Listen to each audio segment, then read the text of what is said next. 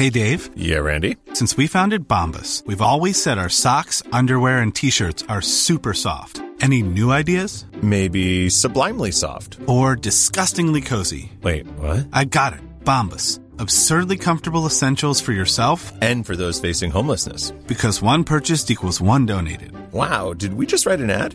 Yes. Bombas. Big comfort for everyone. Go to bombas.com/ACAST and use code ACAST for 20% off your first purchase. Hiring for your small business? If you're not looking for professionals on LinkedIn, you're looking in the wrong place. That's like looking for your car keys in a fish tank. LinkedIn helps you hire professionals you can't find anywhere else, even those who aren't actively searching for a new job but might be open to the perfect role. In a given month, over 70% of LinkedIn users don't even visit other leading job sites. So start looking in the right place. With LinkedIn, you can hire professionals like a professional. Post your free job on linkedin.com/people today. Millions of people have lost weight with personalized plans from Noom. Like Evan, who can't stand salads and still lost 50 pounds. Salads generally for most people are the easy button, right? For me, that wasn't an option. I never really was a salad guy. That's just not who I am. But Noom worked for me. Get your personalized plan today at Noom.com. Real Noom user compensated to provide their story.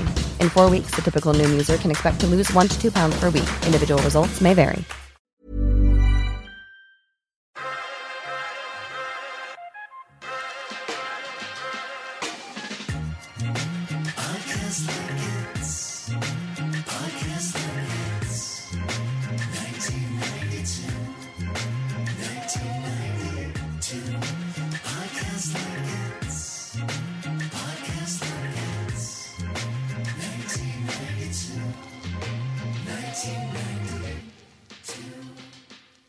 Welcome to Podcast Like It's 1992, the podcast where we talk about the films of 1992 here from our perch in 2023. I'm one of your hosts, Phyllis Gove.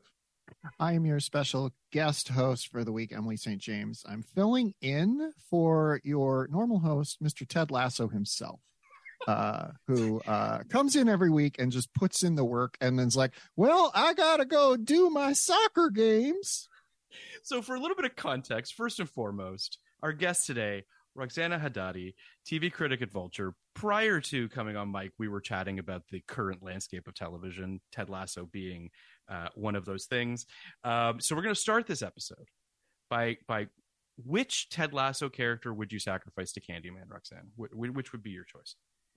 I mean, this is such a difficult question because I think all of them could yield some interesting results. And I feel like the easy answer is Roy, because it would be interesting. Because it's Roy. I mean, he would yell a lot. I think it would make for some interesting audio. It'd be entertaining. Yeah, it'd be entertaining. So I'm gonna go with Roy.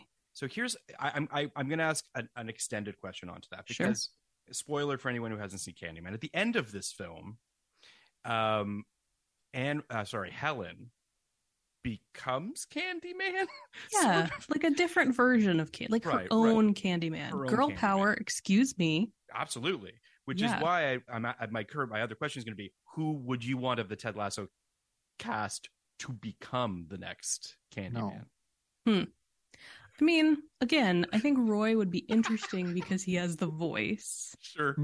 In terms of pure terror, though, it's Ted. Because, like, Ted is horrifying, and making that literal, I think, would be pretty good.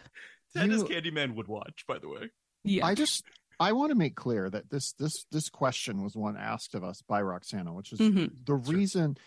And Phil was like, we got to open the episode with that instead of going with my suggestion, which was to just make it seem like this was a different podcast that you had accidentally stumbled upon. I mean, I think we're doing a good job of that. But like, I think that's one of the reasons I love to read your writing, Roxana, because you really cut to the quick with hard hitting questions like, which Ted Lasso character would you sacrifice to Candyman? Yeah. And like, I think the answer has to be, what's Coach Butt? Coach Burt? Coach Beard, the second in command. Coach Beard. Yeah. My wife, who is another TV journalist, is just shouting at me from across the room. I am, of course, not a journalist at all. I'm just a person that is on a podcast sometimes. But Coach Beard, I think, would also be a really good, because he doesn't talk a lot, No. And like, I feel like it's time to have like a mostly silent Candyman. I think that's Okay. I think we Candyman got to doesn't- branch out. Yeah, why am I forgetting the oh my god, Juno Temple's character? Keely. What's her name? Keely. Yeah. Keely would also be a great Candyman, I think. Yes.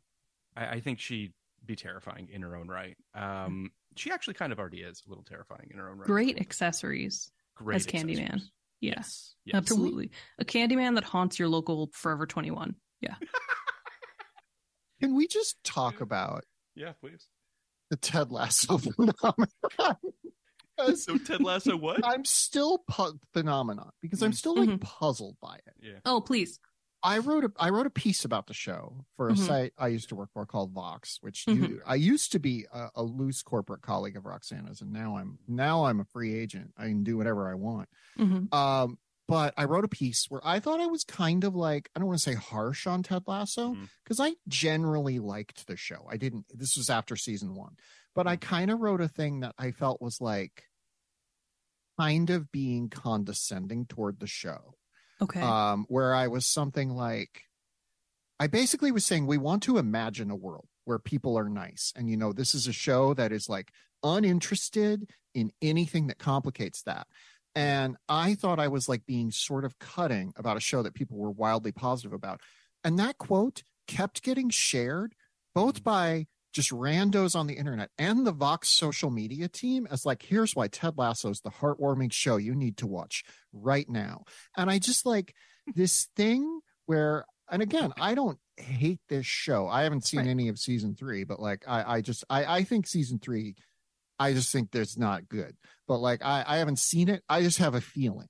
A conceptual vibe. You can feel the tremors all around you. And that's what they say. They say Ted Lasso season 3. And they also, are just like trying to let you know that Fast X is going to be disappointing. But yeah, I like the thing where we all decided it was the most heartwarming thing ever because it was a pandemic. And then if you said, actually, I'm not feeling it, everyone got very mad at you. I don't know. It's it's just a show that I find perplexing in a lot of ways because it is a thoroughly pleasant television program that somehow became our president. Like Joe Biden is Ted Lasso, like in a lot of ways. That's fair. Yeah. Yeah. I mean, I think it's not to make this episode. It's so true though that I'm now like shook by the idea that Joe Biden is Ted Lasso. Joe Biden just coming across a book on football and being like, what is this? I do feel like. And then he trips over something. I feel like maybe, Emily, we've discussed this, so forgive me, but there's a part of me that feels like, when we were in the thick of the pandemic and people were kind of running out of TV shows, all of a sudden they were like, I'm going to check out this Apple stuff. Because like, what else have I got to watch, right? And then because Apple, when it launched, was a bit of a punchline. It feels like everyone was just like clowning all over it, and rightly or wrongly, that's what they were doing. And then we got so quote unquote low on content or new content that people were like, I'm going to go check out Apple TV. And then everyone was like, this Ted Lasso is just lovely. This guy, he's just, look at him, his mustache and his accent, and forgetting the fact that like this is a show based on a ESPN commercial character or something along those lines. All this is to say that, like, I think the show is nice. There's nothing evil or mean-spirited about it, but also people that until Candyman enters the realm. Candyman. But all this is to say, I think the show is relatively benign. Roxana, you might feel otherwise, and that's completely justified. I know that it's weird that it became, as you said, Emily, this sort of rallying cry. It felt like everyone sort of just got around this show. All this being said, this is an episode about Candyman. Yeah, it is. So I'm going to pivot us towards that very briefly. And can I plant my flag in the ground and say I'm going to circle back and see why Roxana is like when you said it's Roxana, please. We're going to come back at the end. Okay, we'll come back. We're going to go full circle. This is how we're going to get our Ted Lasso loving audience that might be skeptical of a Candyman. If you want to hear hear Roxana's take, you have to wait. You got to wait. You got to wait till the end of this episode. So Here's my question to you, Roxana. Sure. I reached out to you and I was like, we'd love to have you on the podcast. And you gave me a handful of films. I put your name on the list next to all those films. And this was the one that I sort of wanted to do first. It's a film I had never seen. So I've never seen Candyman. Had you seen Candyman back in the day? And what sort of made this one of the films you wanted to talk about? Candyman, yes, I did see it. I don't know how far back in the day. Sure. It was part of the group of films that I saw Saturday afternoon or late night on UPN, just like left to my own devices in front of the TV. So it was definitely part of like the Jacob's Ladder, The Crow, Pump Up the Volume, Candyman, like that Classics. whole 90s era of cinema, which is just burned into my brain. So I think I was probably, I don't know, middle school, maybe something like that. And I just remember being very captivated by it visually, being horrified of Candyman, and also thinking that the end was pretty great. And I'm pretty sure I saw it before I saw a lot of other horror. Sure. Like, I don't think I'd seen Carrie. I don't think I had an idea of like the protagonist who comes back to get their revenge. But all of that pretty much worked for me. And I've gone back to it a lot over the years, just because I also think it's such an interesting view, obviously, of like gentrification in the 80s and the yuppie phenomenon and like the predatory nature of academia, and like all this other stuff that's happening in the film that like 12-year-old me did not understand when I was just like super psyched about the bees.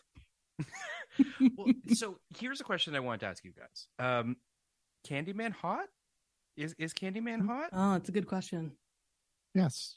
Yeah, Okay. I think so. There's something kind of hot about him, and I don't just mean on a physical level, but there is this sort, and I guess this expands outside of Candyman, but like there are a lot of horror villains, what have you, horror monsters that are sort of built in this intoxicating kind of, you know, forbidden fruit kind of thing that's going on. And I don't necessarily feel that way with Candyman per se, but I do feel like there's something going on with him and Helen for sure, right? Like there is some kind of a chemistry going on there, and they're definitely playing into how, you know, his voice and his physique, and like there's just, he is an attractive figure. But yeah, so Emily, had you seen this film before? Yeah, I didn't see it as a child. I should have.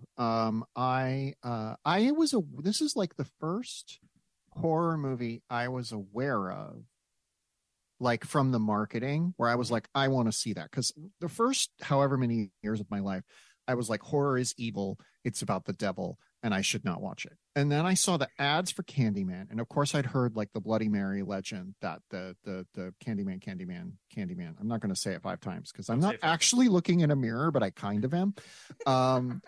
Do you know what? This is a hot take that we can do for Candyman 2021 2, which is Zoom a mirror. Like, let's make this a pandemic thing. Let's do Candyman meets Unfriended.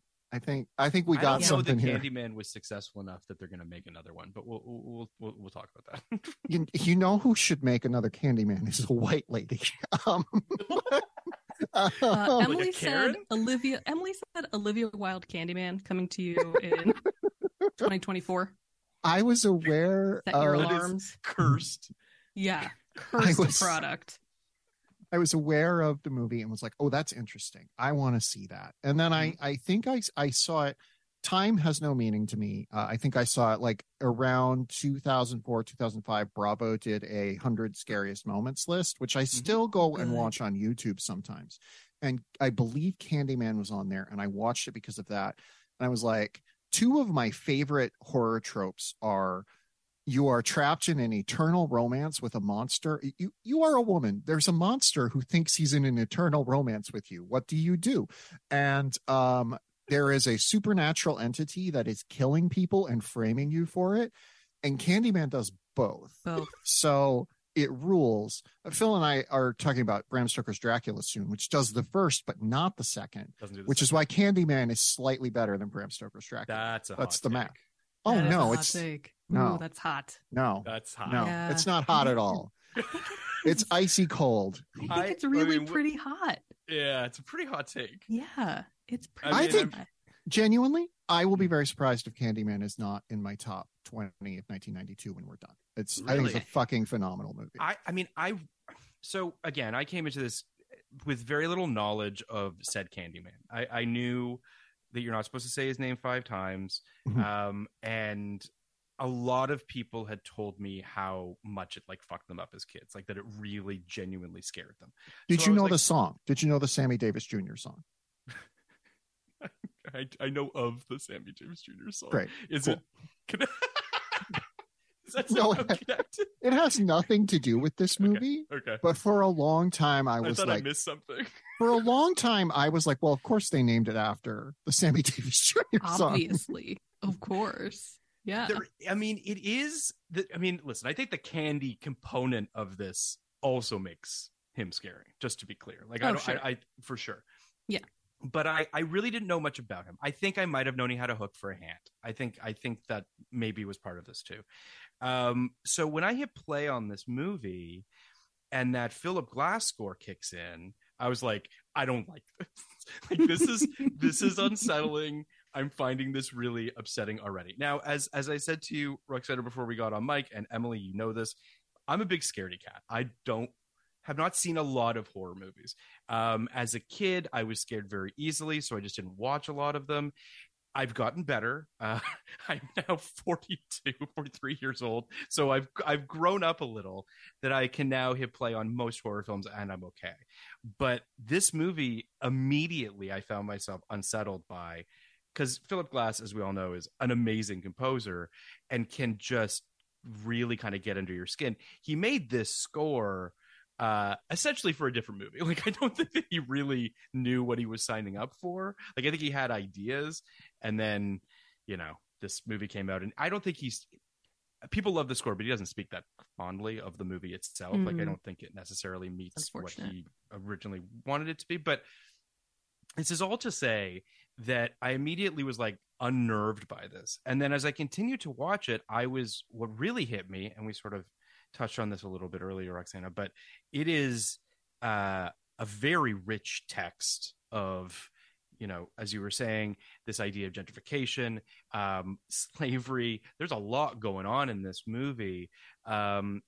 And I was just really impressed by it, quite honestly, about like its commentary and what it was saying, on top of all the performances and just sort of, the unnerving horror tropes that it's kind of also, like, even just the opening is kind of this deconstruction of like urban legends and horror, and like it's even sort of being told to a second hand. Like, it all kind of feels very, very astute of all of the stuff, so much so that I kind of feel like maybe at the time it just wasn't, like, it was too smart for its own good, if that's the right way to put it. Like, I feel like, and this is my subjective memory of being alive in 1992, I feel like this movie was very well regarded.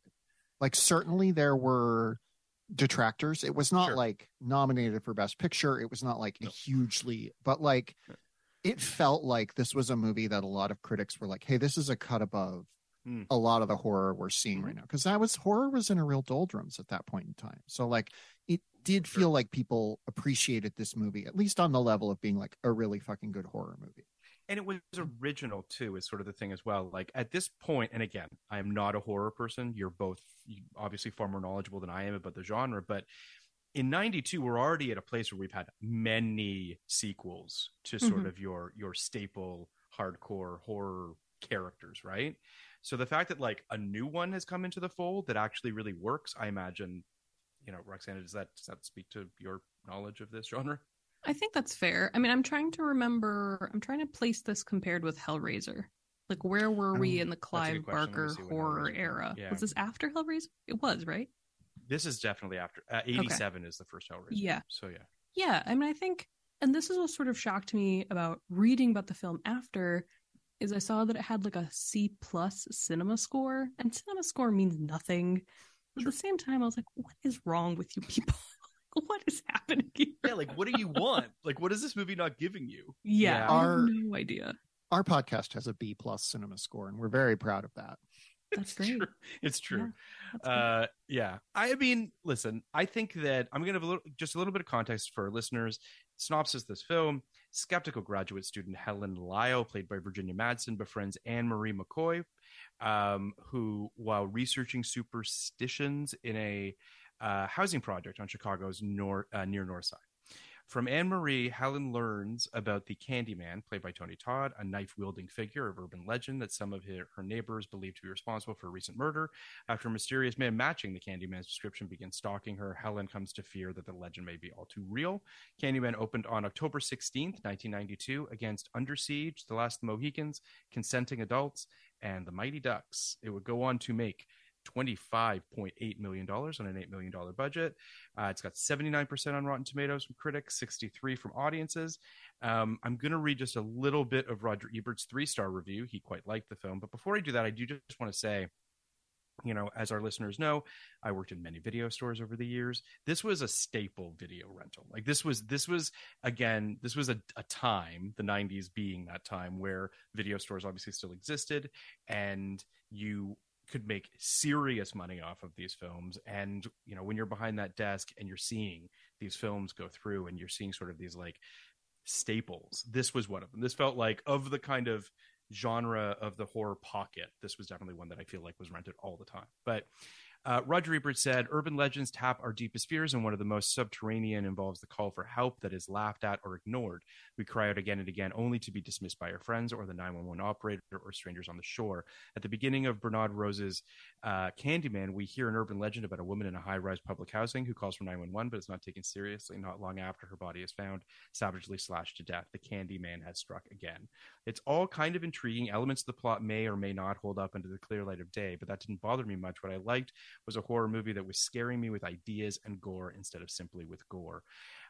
I mean, I think we're all kind of saying the same thing. And it is interesting that, I mean, listen, Roger Ebert said he's a moving target. That guy isn't always on point.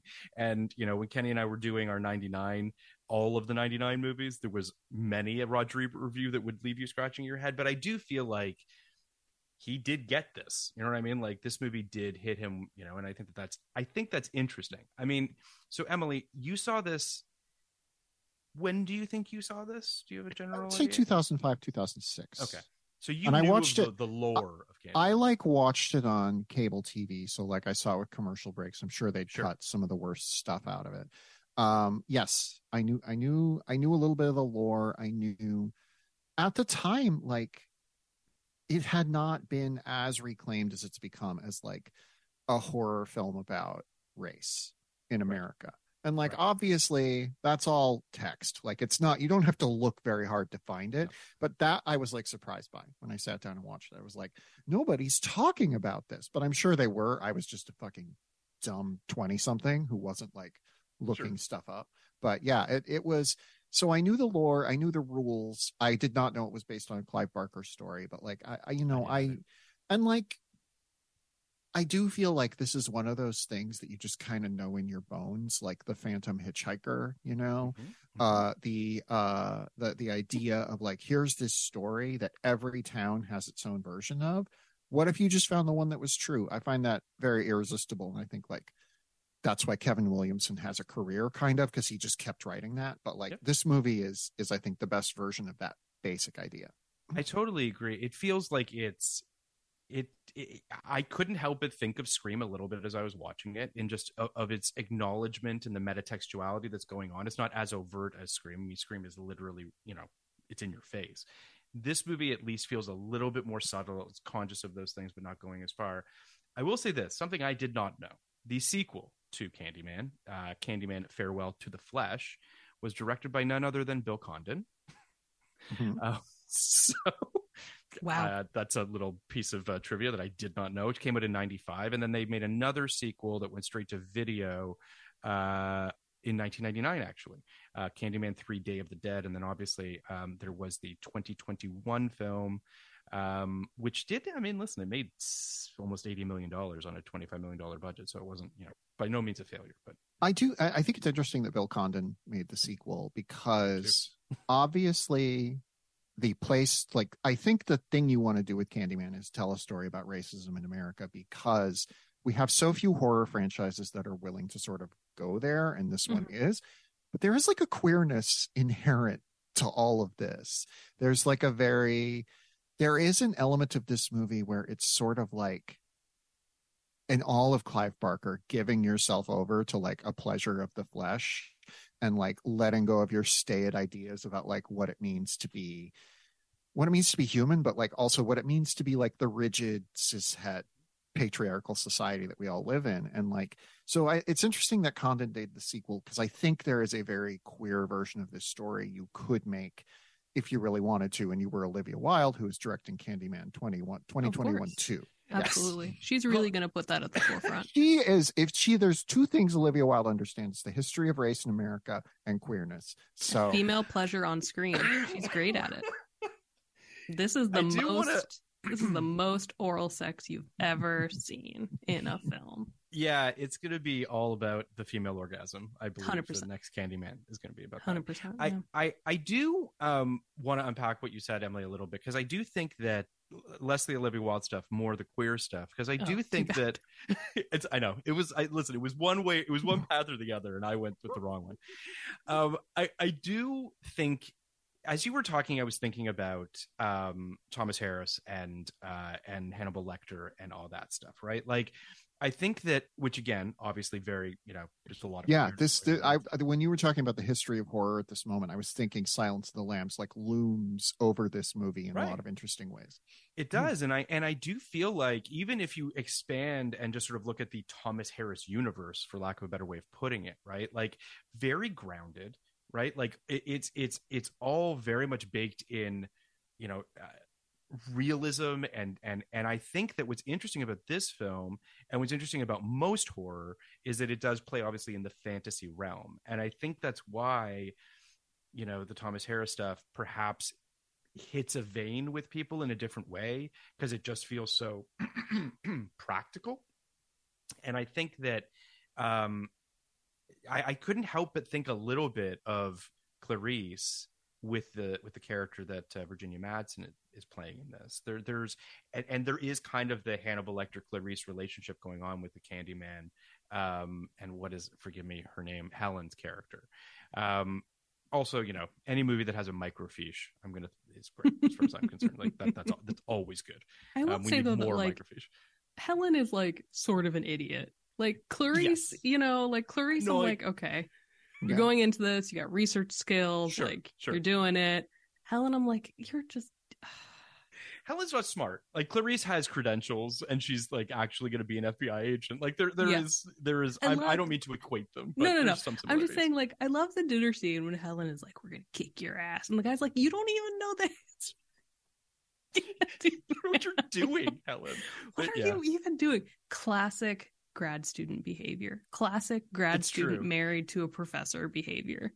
But her friend Bernice, also from Silence of the Lambs, Casey Lemons, who's become a director in her own right, and Bernice or Bernadette? I think she calls her Bernie. Okay. Yes, I think her name is Bernadette, but she calls her Bernie. Yeah. I feel like Bernadette, and this also plays into, there is a little bit of not a little bit. There's a lot of kind of white guilt going on with Helen's character. And obviously Bernadette, who is Black, is sort of approaching this in a different way. And I do kind of love that Bernie's like, maybe we shouldn't, like, maybe this isn't the right, like, and of course Helen just thinking that, like, I'm a white lady and everything's fine and it'll all figure itself out. I think there is an interesting kind of relationship going on between their two characters as well. And I think the thing too about Helen is, I think once you know that Candyman basically thinks that she's the reincarnated version of his lover, how true that is or not, it's fun to then rewatch the film considering that point of view. Because then I do sort of forgive her dumbness a little bit more, because it's like, okay, you got activated, to Emily's point, into this like eternal love affair with this tortured Unbeknownst man. to you. Unbeknownst to wanna- you. Yeah. I just want to go around the table real quick. Oh, please. A monster comes out of the depths of, the inferno Sure. and is obsessed with you Yeah. because you remind him of his long dead lover. Right. Yeah. I just go with it. I'm just like, sounds good. I want to know about you two. How do you feel about that? I feel like yes.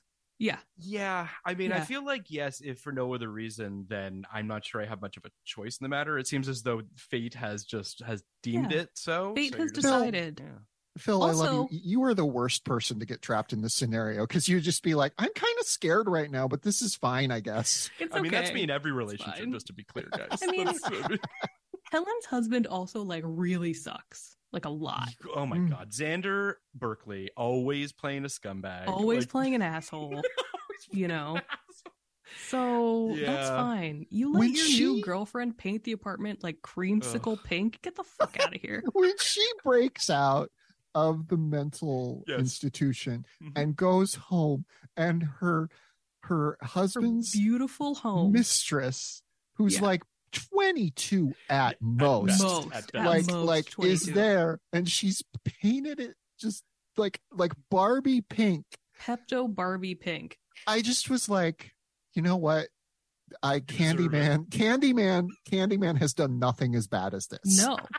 Honestly, the fact that she doesn't kill them, I'm like, you know what, Helen? That's growth because that bitch really needed to go. Come on. That house is But she beautiful. doesn't go at the It has end, so does she? many plants. No. Just so many plants. It has like beautiful wood accents. Ugh. I mean, we haven't talked about the house actually practically, but I do think to your point of practicality, this is a very like believable way for Candyman to travel in between apartments, right? Like through the medicine Yes. cabinet. Yes. There was a story a couple years ago about like some housing projects, I think in New York, that Mhm. were plagued by like decades of crime where people were moving through the medicine cabinets and like the walls in between apartments. And the city was like, oh, it's fine, whatever. But I remember reading it just being like, Candyman, like that is like I was just flabbergasted. But Well, yeah, it's- so I think there is this sort of like this could happen to me in my home and I can't do anything about it sense that is very effective. There was a TikTok, and forgive me because I hate Yeah, saying I mean, those words. wow, out loud. okay, I apologize. that's I where we're apologize. going. I apologize. But there was a TikTok during the pandemic of what you're talking about, which is there was some young woman who was living in some New York or some industrial, big city, whatever, and she opened her medicine cabinet, and there Yeah. was nothing there, Nope. and she Nope. crawled into it, No. and you She went see in? the TikTok go with her No. into, and I was just like, No. stop, don't do this. Like, you're in a No. horror movie, you're going to die. That's horrible. And I remember, if I can find it, I'll send it to you guys, because it was one of those things where I was like, this is a horror movie. Yeah. And it was one of those things where I believe it went viral because she went in and the camera went with her, and then it kind Is of she stopped. carrying the phone or is someone recording her? I believe she was carrying the phone. She was like Okay. selfieing it as she was going Okay. in, and then it kind of stopped, and everyone was like, I need part 2, or No. is she dead in the Horrible. wall somewhere? No. Awful. I We have the descent. I don't need that shit. No. Exactly. Yeah. I missed everything that was said. And here's what happened. It's fine. It's fine. My wife, all of a sudden, something started making a weird buzzing noise. Oh, cool. Sure. Okay. Oh yeah, And on brand. My for this episode. wife came over and was like, what the fuck is that? And I was like, I don't know. So I muted myself because I didn't want the weird buzzing noise to be on the podcast. Right. And I started this like real sensual Bon Iver song started playing, and Libby was like, that's your computer. And I was like, no, it's not. So if you watch this on Patreon, you'll see me lift my computer to my ear, which it was not. And like, I was like, Candyman's here. Like I said, I would love to get wrapped into an eternal romance with a monster. And he was like, 100%. don't mind if I do. Anyway, somehow my phone had just started playing this Bon Iver song. No idea how or why. I blame Candyman. I think Candyman I that's mean, what's it's the only said- reasonable explanation. Candyman said, I am the writing on the wall and I'm here for you. and I love Bon Iver. I mean, it's yeah. this is all just a long way of saying, to your point, Roxana, that like I think that what this movie does really well, and it in a spooky way, is the interconnectedness of apartments that we don't think about, right? Like Sure. architecturally speaking, this idea that like you are part of a labyrinth, whether or not you want to acknowledge this. Like you are in a filing cabinet, and these things are all connected, and I think that mixed with some just really upsetting art direction and production design in this film, that whole complex is just obviously speaking to the unfortunate situations that so many people are currently living in, quite frankly, let alone in 1992. And I think the movie does a pretty good job of shining a light on that as well. Just this idea of just these housing developments and how awful the circumstances are. I mean, I think it's two things. It's like the physical disrepair and disregard that they are in because the city chooses for it to be that way and because there are not resources going there. I mean, there's a great scene where Helen is like, oh yeah, can you believe that my building was also once one of these buildings, but now it's like my fancy condo? But then on the flip side of it, I also think that it's interesting that like Helen's building of bougie condos has no sense of community whatsoever.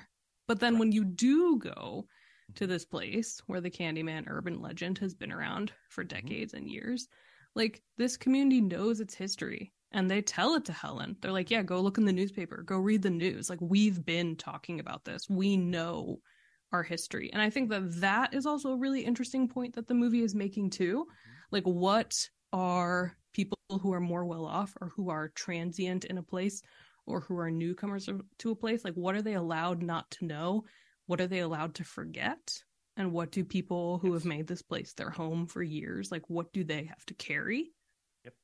But yeah, the movie's doing like all this stuff, right? I think about that a lot in terms of, obviously this film frames it through academia, but it's a very potent question in journalism, especially as we're living in this era where like journalism comes from an assumed white, straight, cis, usually male point of view, usually like Protestant too, but we don't really like say that. Like that part's a little more written off.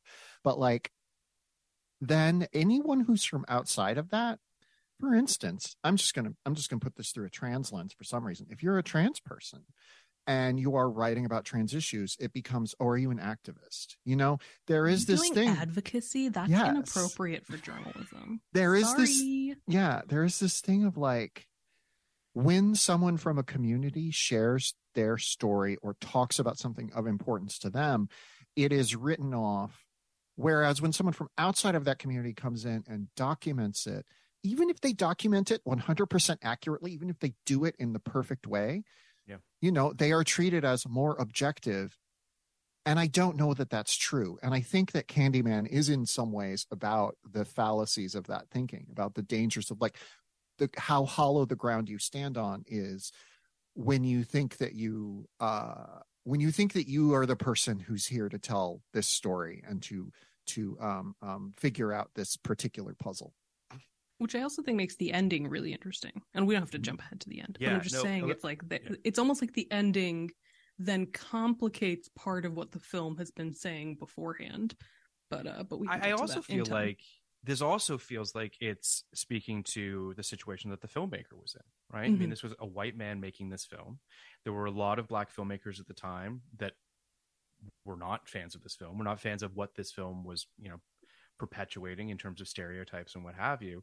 And I don't think that they're wrong necessarily. I mean, I think that I understand if you watch this film, you know, through the lens of your own personal experiences and you say to yourself, you know, it's literally in 92, you've got the whole Norman Jewison tries to make Malcolm X and Spike Lee is like, you're not making Malcolm X. And you know what I mean? It's which, you know, is a precursor to a lot of the stuff that we're, you know, we're struggling with right now, which is, you know, what is okay for what experiences is it okay for you to try to, you know, illuminate. I think that the filmmaker, Bernard Rose, who at the time spoke, I think, you know, pretty articulately about what he was trying to do with the film. And I think that it's a shame that, you know, he kind of didn't really have much of a career outside of this movie. It feels like he was really quite passionate about this film. And I do feel like, you know, the movie was successful enough, but again, you know, I don't think that people were ready to look at this film on a deep level. I think that it was kind of a very surface, perspective on it, which is a shame. I mean, I think that I think he was trying to do right by the things that he was making a comment on. But I think, and obviously I'm speaking about this as an extremely white lady. You can look at me, like if you're watching the Patreon, you'll see how white I am. I'm wearing pink glasses, for God's sake. Obviously not only porcelain white skin. Yes. The glasses are the same color as my skin, is what I'm saying. And but I think that when you are telling a story about a fictional story about a group that you're not a part of, it is very interesting when the protagonist, which Helen ostensibly is of this film, when the protagonist is also not of that group, how you are situating them. Sure. Like Helen goes into these housing projects with all of these sort of assumptions that are then disabused. Like the film, I think, takes the characters who live there seriously, treats them as people, Absolutely. but also lets Helen be kind of an idiot about it. Yeah. I think that there is like a tradition. Obviously, there's a tradition in American film of movies about white people, like uplifting, other communities. But there's also this tradition, particularly in horror, of like white people coming in and just making everything worse. And like, I think Candyman is like a really good example of that. Like, this community doesn't need Helen here. She is just making things worse. And I agree that ending sort of complicates that, but like I'm fascinated by how this movie is honest about that problem in a way that I think a lot of films could not be even today. I fully agree with that. I mean, I have not seen the most recent Candyman, but it feels like the most recent Candyman struggles with trying to be a commentary to some degree. It has very different thematic aims, I would say. Yes, and I think so as well. Yeah, I think we can talk about it later. Like I like it. I don't think it's as good as this film, but it certainly is. It has different things it's trying to do. I think it's trying to do things more explicitly also. And I don't know if that's a successful way to tell this kind of story, which is so, like we've said, fantastical and bizarre and just interested in, of course it is interested in race, but I think it is also sort of just interested in other technical things that the film is, like the art design, like all this other stuff, right? So I think that the new version sort of ignored some of those qualities to be more specifically about race, and I don't necessarily know if that was successful. I also think that the 92 film is so sensual in a way that the 2021 film doesn't really attempt. And I think that's key to the 92 film's appeal. I also think the second you introduce sensuality, you're sort of playing with a powder keg that making the material more explicit ultimately would like kind of shoot it in the foot, because then you have to start thinking about a bunch of other elements that this movie doesn't really touch on at all, to its credit, I think. But it's definitely like the sensuality gets lost. And I think the sensuality is so important to A, Candyman in general, but B, any adaptation of Clive Barker just across the board. Yeah, he is definitely a very sensual writer. I mean, he is one of those guys that I would argue, Hollywood hasn't really tapped particularly well. He's got a lot of books and a lot of stories, and I feel like, I mean, outside of Hellraiser and to some extent this franchise, I feel like it's a surprise to me that that books like Weaveworld and Magica and these sort of these big kind of almost Neil Gaiman-y kind of fantasy things, that no one's tried to take a crack at those as well. Because I think this Hollywood, like the Hollywood we're dealing with right now. Well, listen, IP is IP and books are IP, but I know what you're saying. It is definitely not as well known. So to your point, I understand that.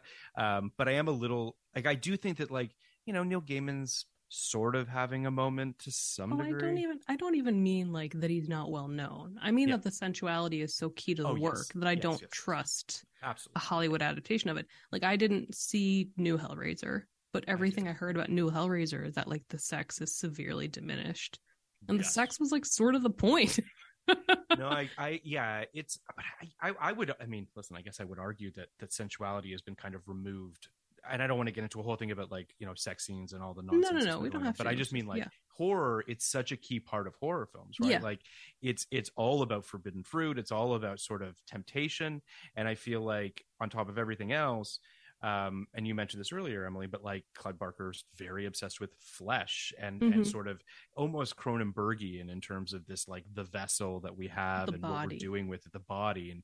And, you know, and obviously Thomas Harris is as well, but all of that stuff feels like it's been stripped out of so much horror. It's all we're kind of really left with is sort of, I mean, the most recent Hellraiser I watched, and I mean, I guess it was kind of creepy and kind of gross, but ultimately it felt like a Saw movie, and those movies are just kind of torture porny, and that feels, you know, like a different thing entirely. Even the like books that Clive Barker specifically wrote as like less sexual in nature, like he's written a YA series. He has The Thief of Always, which is, you know, which is adaptable without removing too much. No one will adapt. Like there is this thing that is like, I think so inherent to his appeal is like, bodies are weird, right? We all agree bodies are weird. And what if like you just made them do other things? Like he writes a YA fantasy series at the height of like Harry Potter mania and like can't get arrested. And it's pretty good. Like I've read it. And it's just like, I don't know. There's something about him that will forever remain a cult sensation. I think both to the frustration of his fans and the frustration of him. Yeah. Sure. I mean, I think the Cronenberg thing is interesting, though, because like Cronenberg, and forgive me if I'm forgetting something, but like his stuff is pretty terrestrial. Like he doesn't ever really go fantasy. His stuff tends to be pretty grounded and like, you know, body horror-y. Like it's hard sci-fi. Yeah. Yeah. Like just thinking about what you said, Emily, about like bodies are weird. I mean, Crimes of the Future is all about bodies are weird. The Fly. I mean, The Brood, Videodrome, like that's Cronenberg's whole bag. Yeah, there is something about body horror that it feels like cinematically we're more willing to accept it if it's sci-fi. And I don't know what that is. I don't know why our brains work that way, except I don't know, maybe I just keep trying to make a David Cronenberg as Canadian joke and it doesn't make any sense. So listeners, send in your favorites. I'm going to say fuck that. But listeners, I'll just say, send in your favorites. Just tweet at Phil. Tweet them to Emily. And I mean, I think Cronenberg's great. I love him. I think that this movie is obviously doing something completely different. I think that, I mean, these type of horror films, and again, just to, you know, I don't know a ton about this genre, but it does feel like they seem a little less scary when it's heightened to this point, right? Because you're just like, well, that's not really plausible or possible. Whereas I don't really think that Cronenberg's really trying to like scare you. I think he's just kind of being like, this is gross, huh? Like I don't know that's that fair. He's ever like, I don't think that his movies are necessarily scary, right? Like I don't know. I mean, they're too I think cerebral. The Fly is scary because it's grotesque. I think that I think that Cronenberg is like incrementally interested in scaring you, but I don't think he's necessarily interested in like the impact of being scared and how that affects your decision making and who you are. Whereas I think, I'm sorry, Emily, go ahead. I was going to say, I think he's interested in disturbing you. He wants to get under your skin. Yes. And Clive Barker wants to pull your skin away from your body. 100%. You know? And he wants you to like it. Clive is also like, you're going to like it. It's going to feel good. There were a couple of things I wanted to bring up in terms of the production of this film, just very briefly. The first is that Alan Poole, who is a producer of this film, said that Virginia Madsen, it looked like she was going to become unavailable, and their number 2 choice was Sandra Bullock, which I think is amazing. What a career that could have been, a very Olivia different Wilde, trajectory. Please reach out to Sandy. Get your Sandy 2025 in your Candyman version. Get Sandy on the phone. Listen, if Olivia Wilde announces a Candyman 2021 2 that is about Sandra Bullock as like a well-meaning boomer white lady who tries to like understand race relations. It's her character from The Blind Side. She changes careers. Yes. If it's also a Blind Side sequel. Yeah. I am so in. That sounds so good. Yeah. Where are our residuals? Excuse Yeah, me. seriously, guys. Like, I mean, why are you giving this away for free? Yeah. The other thing that I love is that Tony Todd negotiated a bonus of $1,000 for every bee sting, and he was stung 23 times. So that guy made 23 grand off of bees. Hey, Phil, can I also negotiate a $1,000 bonus for every bee sting? Thank you. Yes, absolutely. Are there stingerless bees? Could they have these just like were so these were trained bees. I'm putting that in quotation marks because apparently there was a bee trainer, and this person said, because as anyone who has seen Candyman, he's covered in bees, right? In bees, so like there's hundreds of bees on him. Yeah. So the bee people are like, these bees aren't going to sting you except for the 23 that did. Like, I feel like it's just sort of they're probably saying like there's a 75% chance this will be fine, and and sometimes it wasn't. Yeah. I got stung by a bee on my first day of kindergarten. Oh, yeah, it was very that traumatizing. sucks. Yeah, it wasn't great. After seeing this movie, every time I see somebody like with their mouth clamped shut, I just assume it's full of bees. Yeah. I just assume that if they open it, bees are going to come pouring out. Yeah. So, okay, question: the big bee moment, right? The moment that is behind Emily on her Zoom. Yeah. Where he's like, "Yo, let me put my bees into you." Moment, it's like a sex right? thing. Yeah, 100%. It's like he opens his mouth, and apparently Virginia Madsen allergic to bees. No. So there was this whole thing where she was like, I think I might be allergic. And the director was like, it'll be fine. And then, like, she apparently was fine and did not get stung. And I'm amazed that she put herself in this situation. But it's kind of hot. Like, the way he's sort of like, he's opening his mouth and he's giving her the bees. It's like, it's kind of this cradling oddly her sexual body. thing. Yeah. He's like, you're my, reincarnated lover. Candyman's appearances in this film, which are actually not that, like, he's not in the movie that much. I mean, I think he's probably got, like, Tony Todd has probably less than 20 minutes, maybe 30 minutes of screen time, and I'm being generous, I think. Probably like a dozen scenes. Right. And he's like, he is really Hannibal Lecter. Like, it's a similar vibe. And but he looms over the movie so large that, of course, Tony Todd won the Best Actor Oscar. Yes, he did. In 1982, he beat Denzel Washington for Malcolm X. And Al Pacino. I can abide a lot of jokes, but that one I'm like, Denzel deserved it, though. Denzel did deserve it. Yeah. Listen, as we said on our Glengarry Glen Ross, Al Pacino should be given supporting actor, then he gets his Oscar, and Denzel wins Best Actor. That's what should have gone down. But I mean, listen, it is. We all fucking know Al Pacino should have won supporting actor for Dick Tracy. Just if they had just done that. I mean, like, obviously he should have won like something for one of the Godfathers. That feels like a safe bet. But you know what? If they weren't going to do that, Dick Tracy. That's the way to go. So Emily and I and Libby went to see Dick Tracy at the Academy Museum here in Los Angeles. I don't even remember when it was, Emily. Was it 10 years ago? Like, it was last June. It was last June. It was last June. It was yesterday. And it was yesterday. And Emily and I, big Dick Tracy fans, were really jazzed. We couldn't wait to watch it. We watched it and we left the theater, and Libby was like, what the fuck was that? Yeah. Did you guys see the thing where Warren Beatty, like, interviewed himself as Dick Tracy? Yep. Keep the rights. Okay. Listen, I think we should give Warren Beatty the rights to every piece of IP. But to keep it, he has to every few months, like, do a new special that airs on TCM. I think we're stuck in IP hell right now in terms of what you can create. So Warren Beatty gets all the IP. If you have not watched the video, our listeners should watch the video. If for no other reason than Warren Beatty basically just being like, listen, I could die. I don't know. Dick Tracy might live on. Hard to say. Like, it's all very sort of, it's very odd. But long story short, Denzel Washington should have won Best Actor, obviously. What is Annette doing, like, when this is happening? Is this, like, in his house? Is she just, like, poking her head in the door? I wish I knew.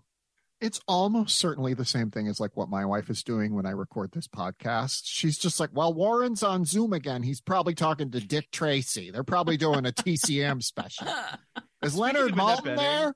I am near the tail end of a Sopranos rewatch, which I have not watched it since it came out. Annette Bening's appearance in Test Stream is amazing and bizarre and wonderful. And I want to know, I need someone to do an oral history of the Test Stream episode and explain to me why Annette Bening is in the episode.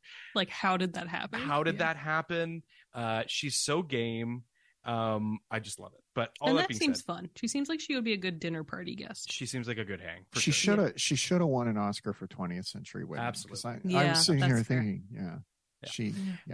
The other thing that I think is worth noting about this film is that exterior hallway and stairway scenes were filmed for a few days at the actual infamous Cabrini Green housing projects, though the producers had to make a deal with the ruling gang members to put them in the movie as extras to ensure the cast and crew safety during filming.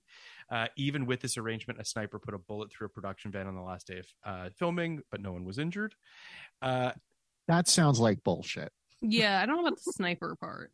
Sniper part seems fake. Okay.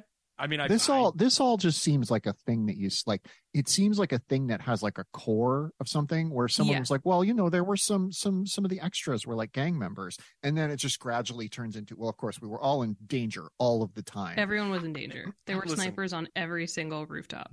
I am not going to die on this hill. You guys might very well be right. This was information I found on the always right internet. Here's the thing. I am 100% sure that was printed in like a newspaper or a magazine or something. I'm also 100% sure that the reporter who took those notes down just very credulously never followed up on them and was just like, I'm sure that's right because it's Cabrini Green. It feels like bullshit to me, but if Bernard Rose wants to hop on the line and say it's not, who am I? I don't know that he's still with us. He might be. But all this is all. That's how he could just join us out of nowhere. He's been trying to seduce me with Bon Iver.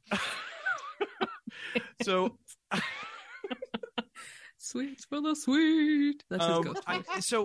I think I just kind of wanted to talk a little bit, not so much about the plot of the film, but I do think that it's worth kind of unpacking the beginning portion of this film when you've really sort of got Helen overly confident, I guess is the best way to put this, in terms of what she's going to be capable of actually doing with this book that she's writing with Bernadette.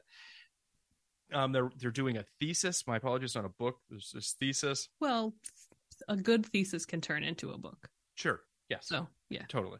Yeah. It is interesting. The whole like Helen and her husband going to dinner with this Candyman expert, or the town's Candyman expert. Yeah. That dinner was crazy. I've never seen that many cigarettes smoked at a dinner in my life. I was just like, this is just their chimneys. The four of them. It was crazy. It's a different time in the early 90s, I guess. This whole like sort of legend that is unpacked, that the Candyman was this guy named Daniel Robitaille, an African-American man born in the late 1800s as a son of a slave, grew up to become a well-known painter. After he fell in love and impregnated a white woman, her father sent a lynch mob after him. The mob cuts off his right hand, smeared him with a honeycomb stolen from an apiary. Is that how you say it? Apiary? Is that apiary? Bee thing? Bee home? Apiary. Mm-hmm. Attracting bees that stung him to death. His corpse was burned and a pyre erected on the site of where these Cabrini Green homes were eventually built. And his ashes scattered. Don't forget about his scattered ashes. And his ashes.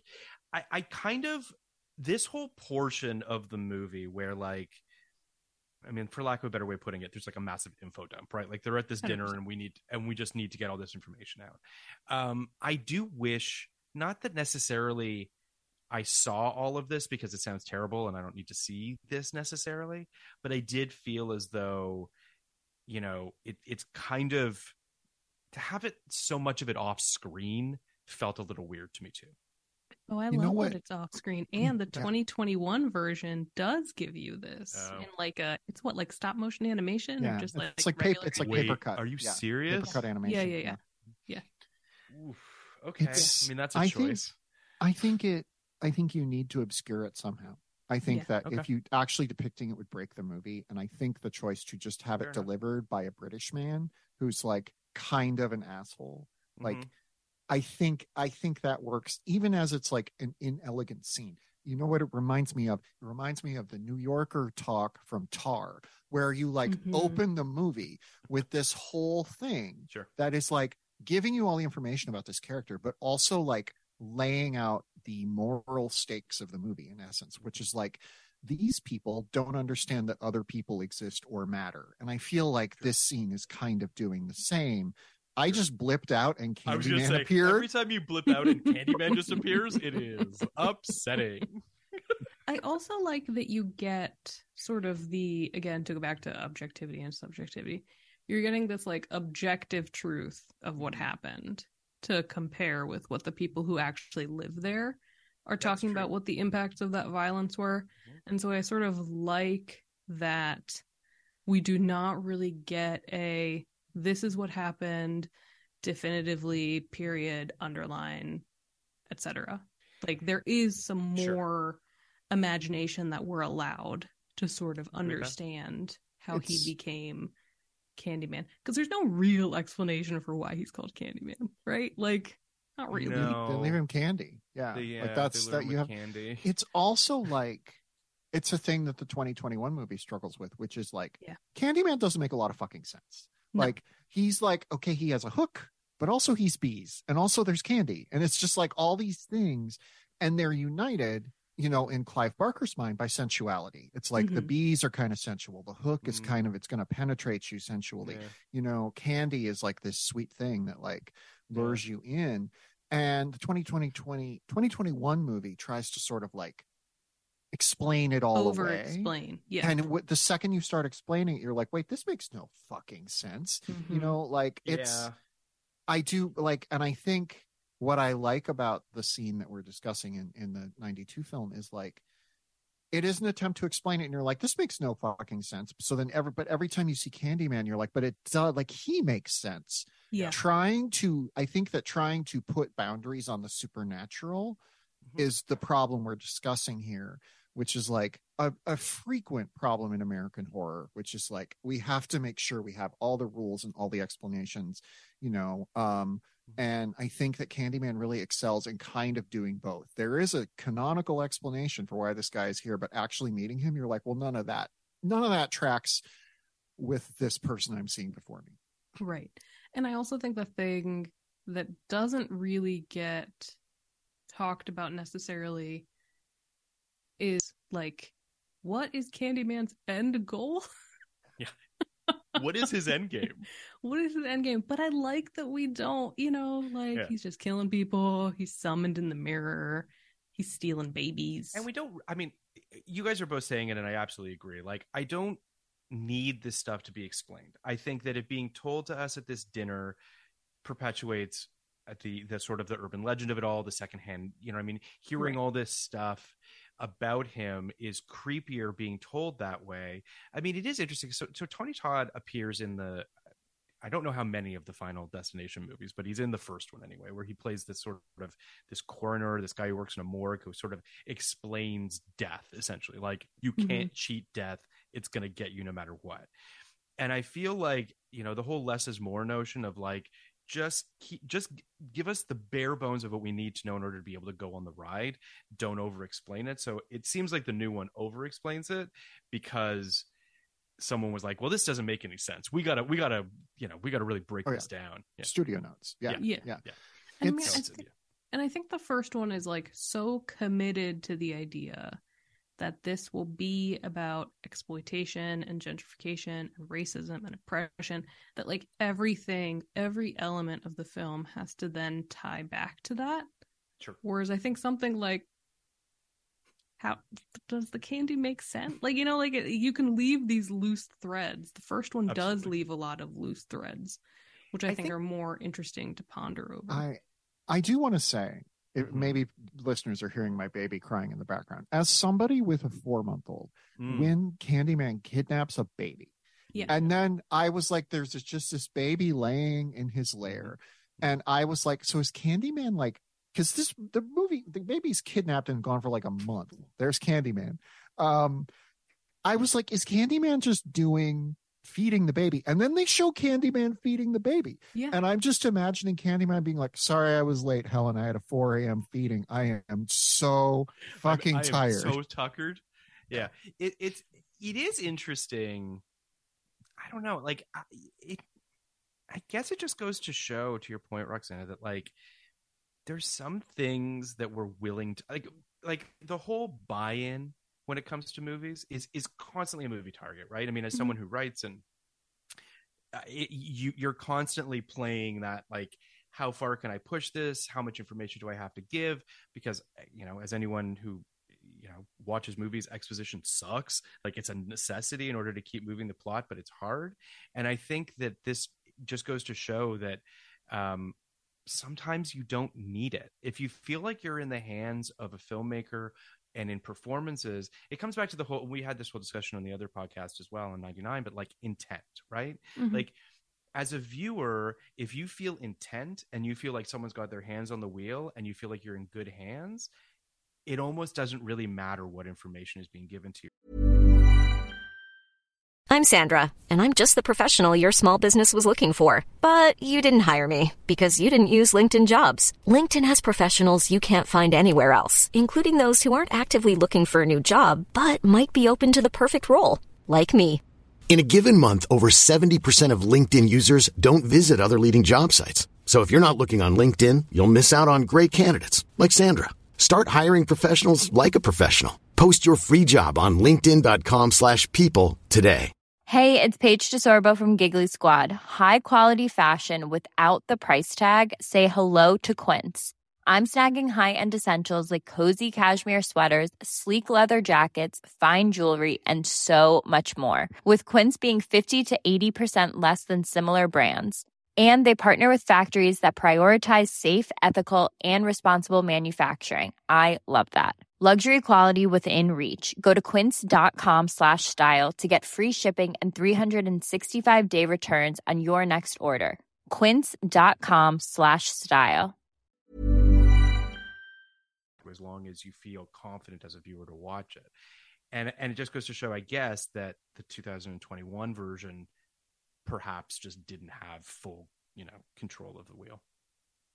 And I think the thing about this movie is, like, I hate to be the millennial who says vibes, but atmosphere in the first movie is so effective. I mean, I don't need more explanations because there is just the ominous, sort of alluring, compelling quality of Todd's, whispered voice on the wind, sure, calling to Helen.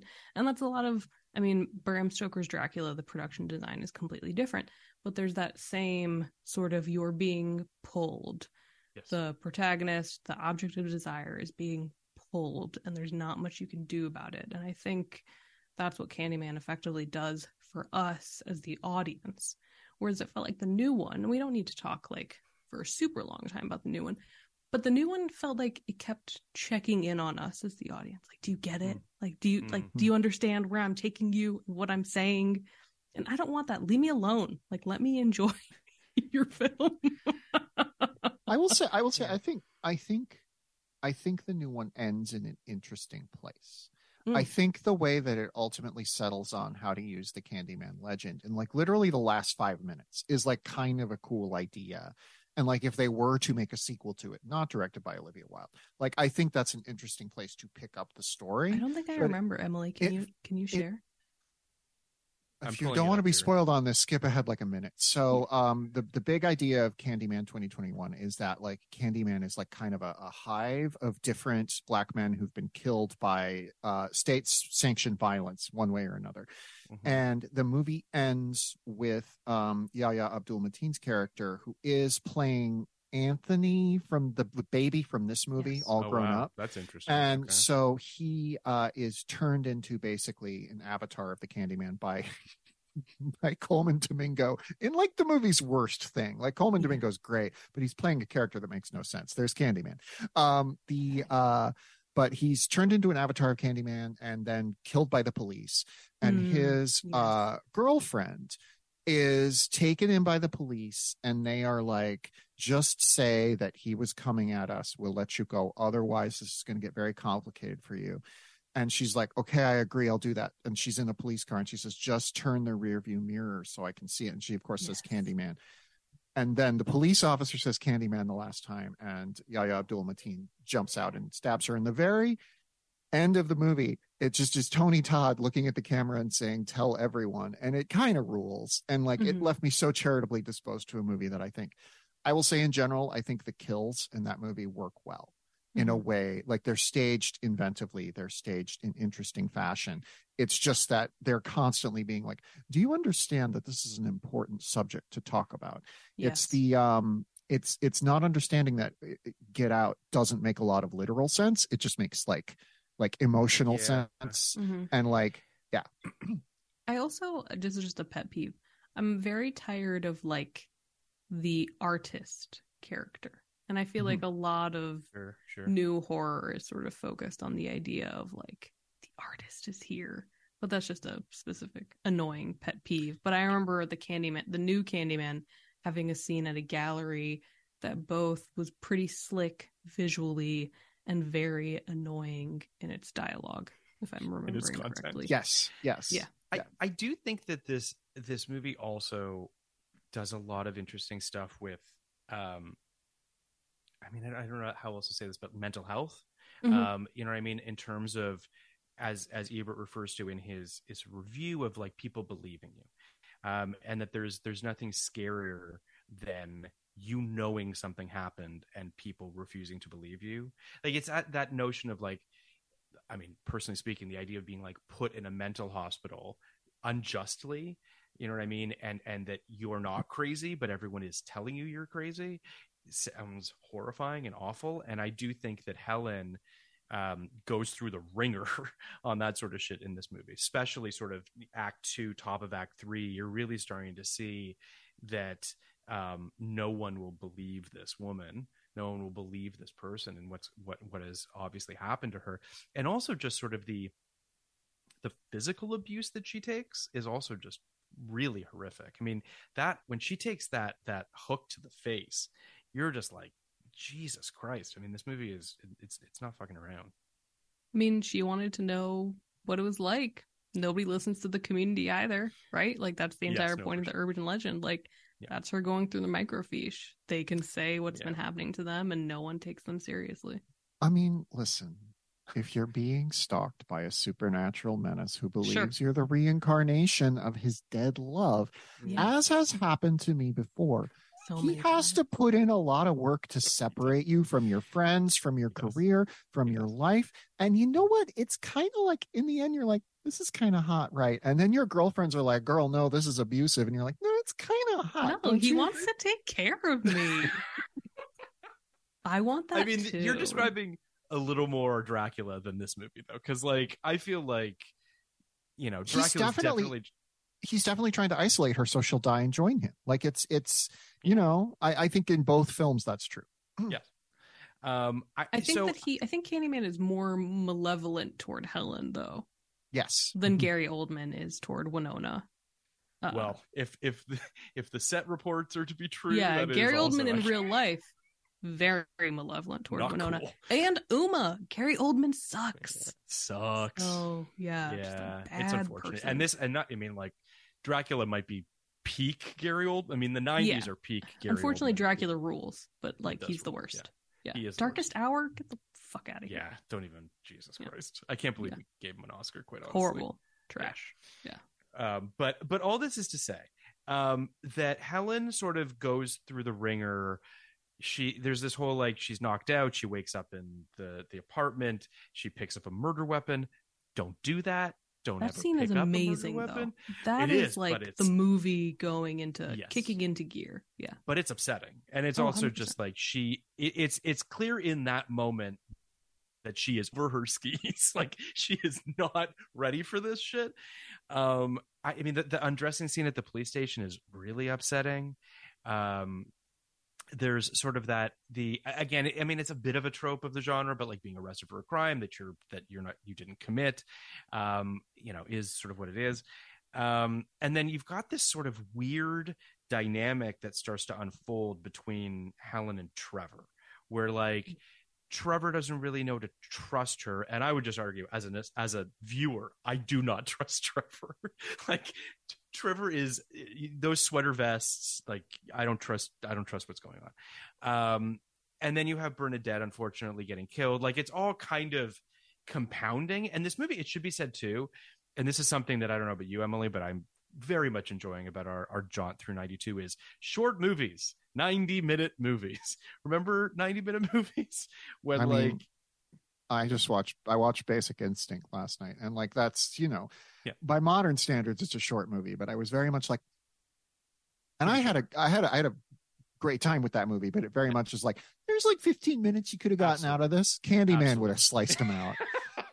I think that, yes, my point more than anything is that movies have just gotten there's so much air and so much fat on them now, it's out of control. But like even the longer movies we've watched for this, okay, not Chaplin, sorry, I forgot about Chaplin, but even the longer movies we've watched for this have felt like they have a purpose behind their length in a way that I think a lot of modern movies don't. Last of the Mohicans being an example of that, where you're just like, this has earned its length, and it's not even that long really, but like it is just interesting how, I don't know if it's because getting people to go to the movies is the tickets are more expensive and people want more bang for their buck. And I don't know. But personally speaking, this idea of like 15 to 20 minutes of trailers, if you're lucky, and then a 2.5 hour movie is just like, this doesn't need to be like this.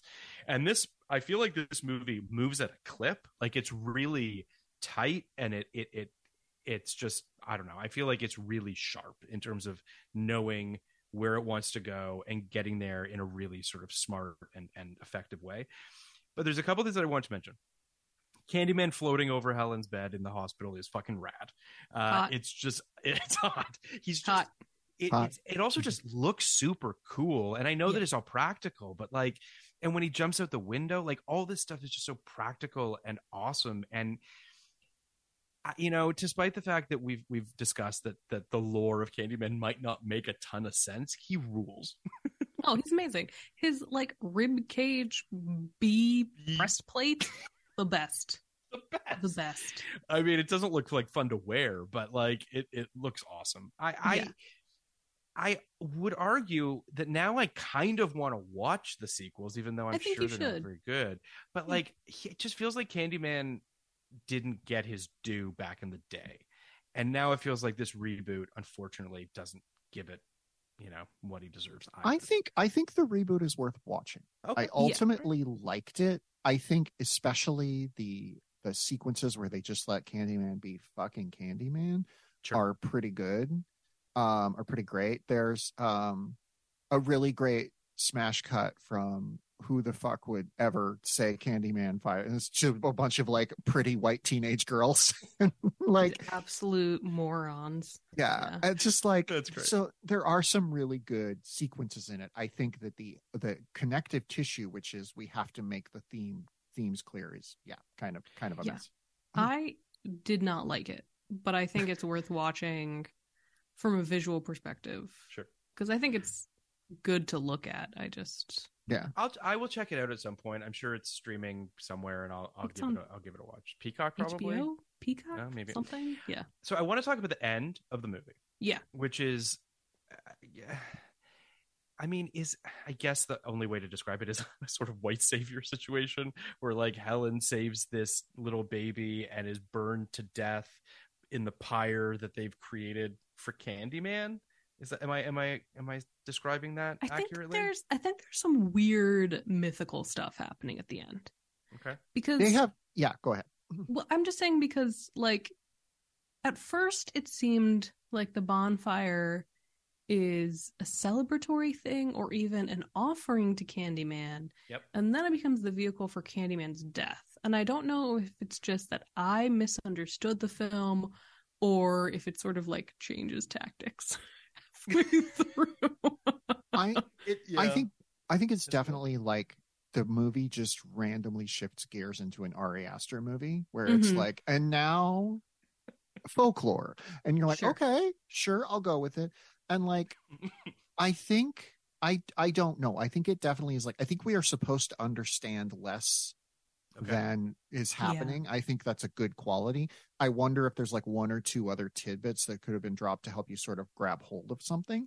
I was thinking about this earlier when we were talking about vibes versus explanations, and there's this ongoing debate. It's not so much anymore, but like 5 years ago, everyone was arguing about what is elevated horror. And I think A24 effect.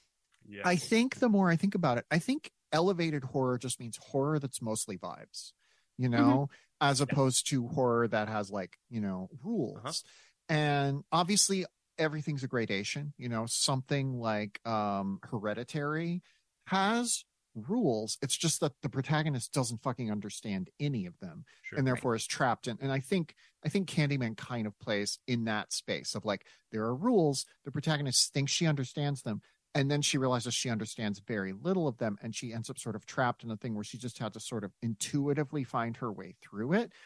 Saves a baby, kills Candyman, or does she? And then like they paint a mural of her and she gets to kill Xander Berkeley, which is, you know, living the that's dream. Cool. Yeah. I'll say that saying Helen 5 times is less scary than saying Candyman 5 times. For sure. Yeah. Have you tried it, Phil? Honestly, I never. No. I will say, and this is like the Candyman thing, is that I'm never doing it. Helen. Emily, stop it. This is, Helen. I mean, Emily, I swear to God. I think saying Karen 5 times might actually be scarier than saying Helen 5 times. But she does show up at the end as sort of the new, I don't know, the new Candyman, or she's, I don't know, the bride of Candyman. That is a thing that the 2021 movie plays with, I think is interesting, which is like, you can become part of Candyman. Like you can, like Candyman is like a concept that you can get sucked into. Okay. But yeah. Like a revenge vendetta that just consumes you. Yeah. Yeah. Yeah. And I think the funeral is interesting because are they mourning her? Right? I mean, so like you have like Trevor and his like barely of age, non-bra wearing. Yeah, can we talk about that for a second? Like, girlfriend. I was not into the objectification of the like braless girlfriend. I don't know. There was something about it that rubbed me the wrong way. It's whatever. It's their nipples. I mean, who cares? You know, whatever. I'm just thinking of the director. Anyway, we've all been Xander Berkeley's younger girlfriend. It's okay. We can admit it. Yeah. It's fine. Yeah. So like it's just hilarious that she came to the funeral. And then like the procession of the people from the apartments come, and like it's Jacob, and it's, you know, and he throws the hook in there. And so I don't know. I think it's purposefully ambiguous about whether they're like, oh hey, thank you so much, or if they're like, hey, you suck, here's a hook. Like yeah, the message is muddy at the end. Yeah, I think, but I like that. I like that too. I think in horror, you want your protagonist to have a win that feels like a loss, or a loss that feels like a win. Sure. And this kind of plays both sides of that aisle in an interesting way. If it was just like the Vanessa Williams character popping up and being like, thanks for saving the baby, that was wonderful, we love that, thank you, like that would feel a little bit more white saviory. If it was like everyone coming and spitting on her grave, you know, that would feel a little, you know, it is this thing where like all of this happens and you just imagine Xander Berkeley's new girlfriend being like, this is kind of weird, what's happening? Weird. Yeah, it's a real, you know what it is, it's truly like a thank you but fuck you. And I think that's good. It's like, you saved that baby, and that's the one good thing you did for us. Yeah. You potentially got rid of Candyman, but like also, what the fuck? We're going to paint the layer with you. Yeah. I don't know. But here's the thing. Did you think that they painted the layer? Because I sort of thought that the mural just like materialized with her appearance. Oh, that's interesting. Yeah. I mean, you know what's interesting too is it's kind of the same ending as Bram Stoker's Dracula as well, because it's the shot of them, of Mina and Dracula up in the... There's a lot of similarities between these movies that I just never really put two and two together on. But I do think that it's probably more of a manifestation than the apartment community painting it. But why not manifest in her own bougie condo building? Yeah. You know? I mean, that's what should have That would be amazing. She's like, you do anything fucking wrong in this building and I'm here.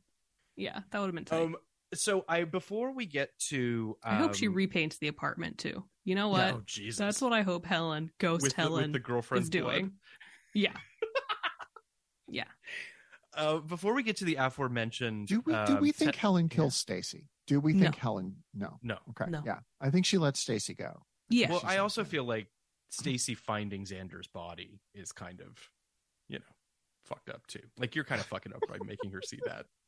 Just like, yeah. I want. This is what the world needs. The world needs a Candyman sidequel about Stacy, and I'm gonna write it. Mm-hmm. I mean, would watch. Stacey, That's the Olivia Stacey Wilde leaves movie. the university and like goes back to, I don't know, Vermont or something. Iowa. Dubuque, Yeah. Iowa. Whatever. Yeah, that was going to be my Ohio. pitch. Yeah. Yeah. Whatever. And she So becomes before- a Fox News blonde because she's seen 100%. it all. Before we get to the Ted Lasso thing that we mentioned earlier, which we need to obviously come back to, Oh, God. let's rate this film. I didn't see it in 92, so I don't have a rating. But before this podcast, I was at a 72, and I'd say I'm now at like an 85. Like, I think this movie is like legitimately great. Would watch again, as I mentioned. Might even watch the sequels, depending. But that's where I'm at. Where are you at, Emily? Oh gosh, I came in at an 85. I'm not that much higher, but I think I'm going to go like 87. I think it is a really interesting, tight movie that has a lot of cool thematic implications that the more you think about them, the more interesting ways you can take them. And if you see those and are like, I don't think that this quite works, I get it. But I like the fact that it is kind of left open to the viewer to figure a lot of it out. On the 90s queerphobia scale, I'm going to give this a 2 because, it is very much it. There's something so fucking queer about this movie, and I can't figure out what it is. I think it's that bees are the gayest of insects. Oh, interesting. I like that. Roxana, Even where more so are you than in like, the? like a ladybug? Why do I think of a ladybug? I think ladybugs are too easy. I think Okay. I think that like bees. You know what? I'm going to correct this. Bees are the bears of the insect kingdom. Okay, I like that. Okay. Especially like like that. a carpenter bee, like a Sure. big, like Mm, fuzzy yeah. wood-eating bee. Listen, in the queer insect world, their version of the village people is just 5 bees. I love it. Absolutely. So 0 to 99, Roxana. I mean, I want to give it like a 99, but in reality, Okay. I'll give it like a 98. Okay. Way to hold back. Way to Yeah. really pull yourself back. I'm okay. really reining myself in. I don't know. What are I you love taking this a point? What are you movie. taking a point off for? You know what? I will say that I will take a point off for the little boy that like gets his junk ripped off. That's a little bit too far, Yeah. I'm like, Mhm. that's I mean, the movie, goes yeah, there. It that's really... a little bit too much. Like, would Candyman really do that? My Candyman? I don't know. My Candyman. Yeah. One thing I do like about Candyman is that, and also I think this is another thing, when I saw people talking about the 2021 movie, there's a great piece by Angelica Jade Bastian about that film on the site Vulture, which Roxana works for, and is very much like she's sort of grappling with, okay, but most of Candyman's victims are people who live in these housing projects. Yes. The ones we see are, mostly like white academics who've come to look in on this. But like, yeah, I think I like that there's something about Candyman is now like honor bound to kill you if you summon him, even if you're ostensibly some of the people that he like kind of is meant to protect in a weird way. Sure. Well, I think- like that element. Yeah. Yeah, and that's the thing what I was trying to say with Endgame very inarticulately is like what drives Candyman? Like obviously summoning him is part of it.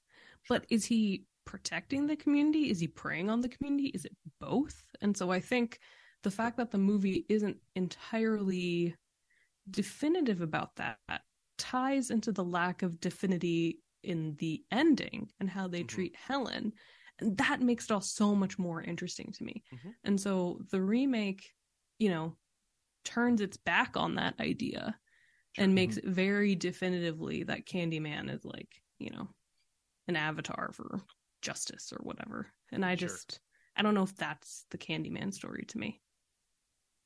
Yeah, I mean, I think the moral gray zone that it exists in, and even, the sort of lack of rules that we were talking about earlier, makes it a little bit more open for interpretation and creates kind of this gray area, which I think is, hopefully intentional.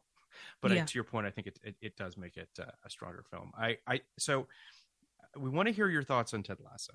But before we get to that, very quickly, if only you could see Roxana's face.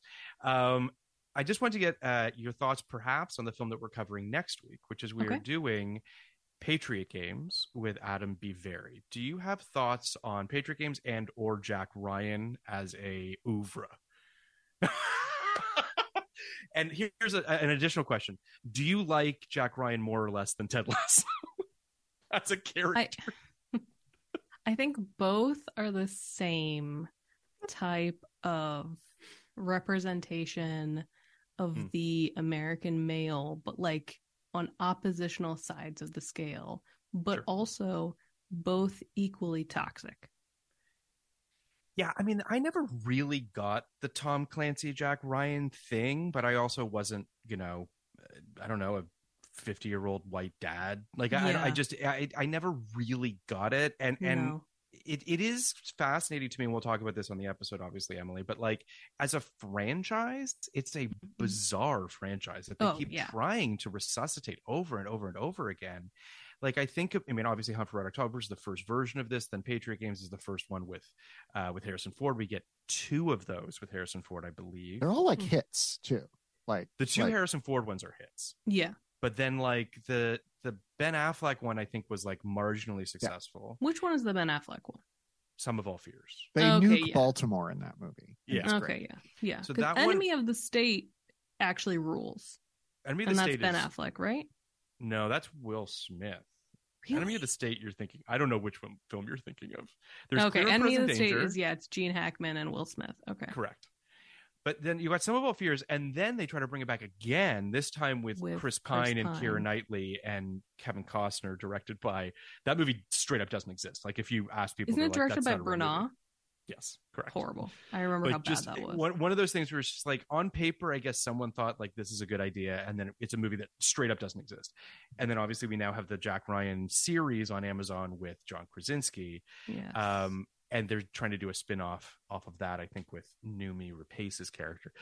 This is all a long-winded answer, or not an answer, but a question to you of just sort of, why do you think they keep going back to this well? Why do you think and to Emily's point, they're all relatively successful, all things considered. And just sort of like, what's the Tom Clancy thing? Like, is it just like jingoistic military dudes? Yes. Okay. That's it. That's okay. it. Cool. That's the whole thing. There's a lot of white men in this country, and a lot of them run Hollywood. Yeah. Mm-hmm. They love that shit. Hold on. Actually, I know someone who loves Tom Clancy. Hold on. Hey, Han. What do you like about Tom Clancy? She says it was 30 years ago. I was like 10. I think like she read all the Tom Clancy books. Really?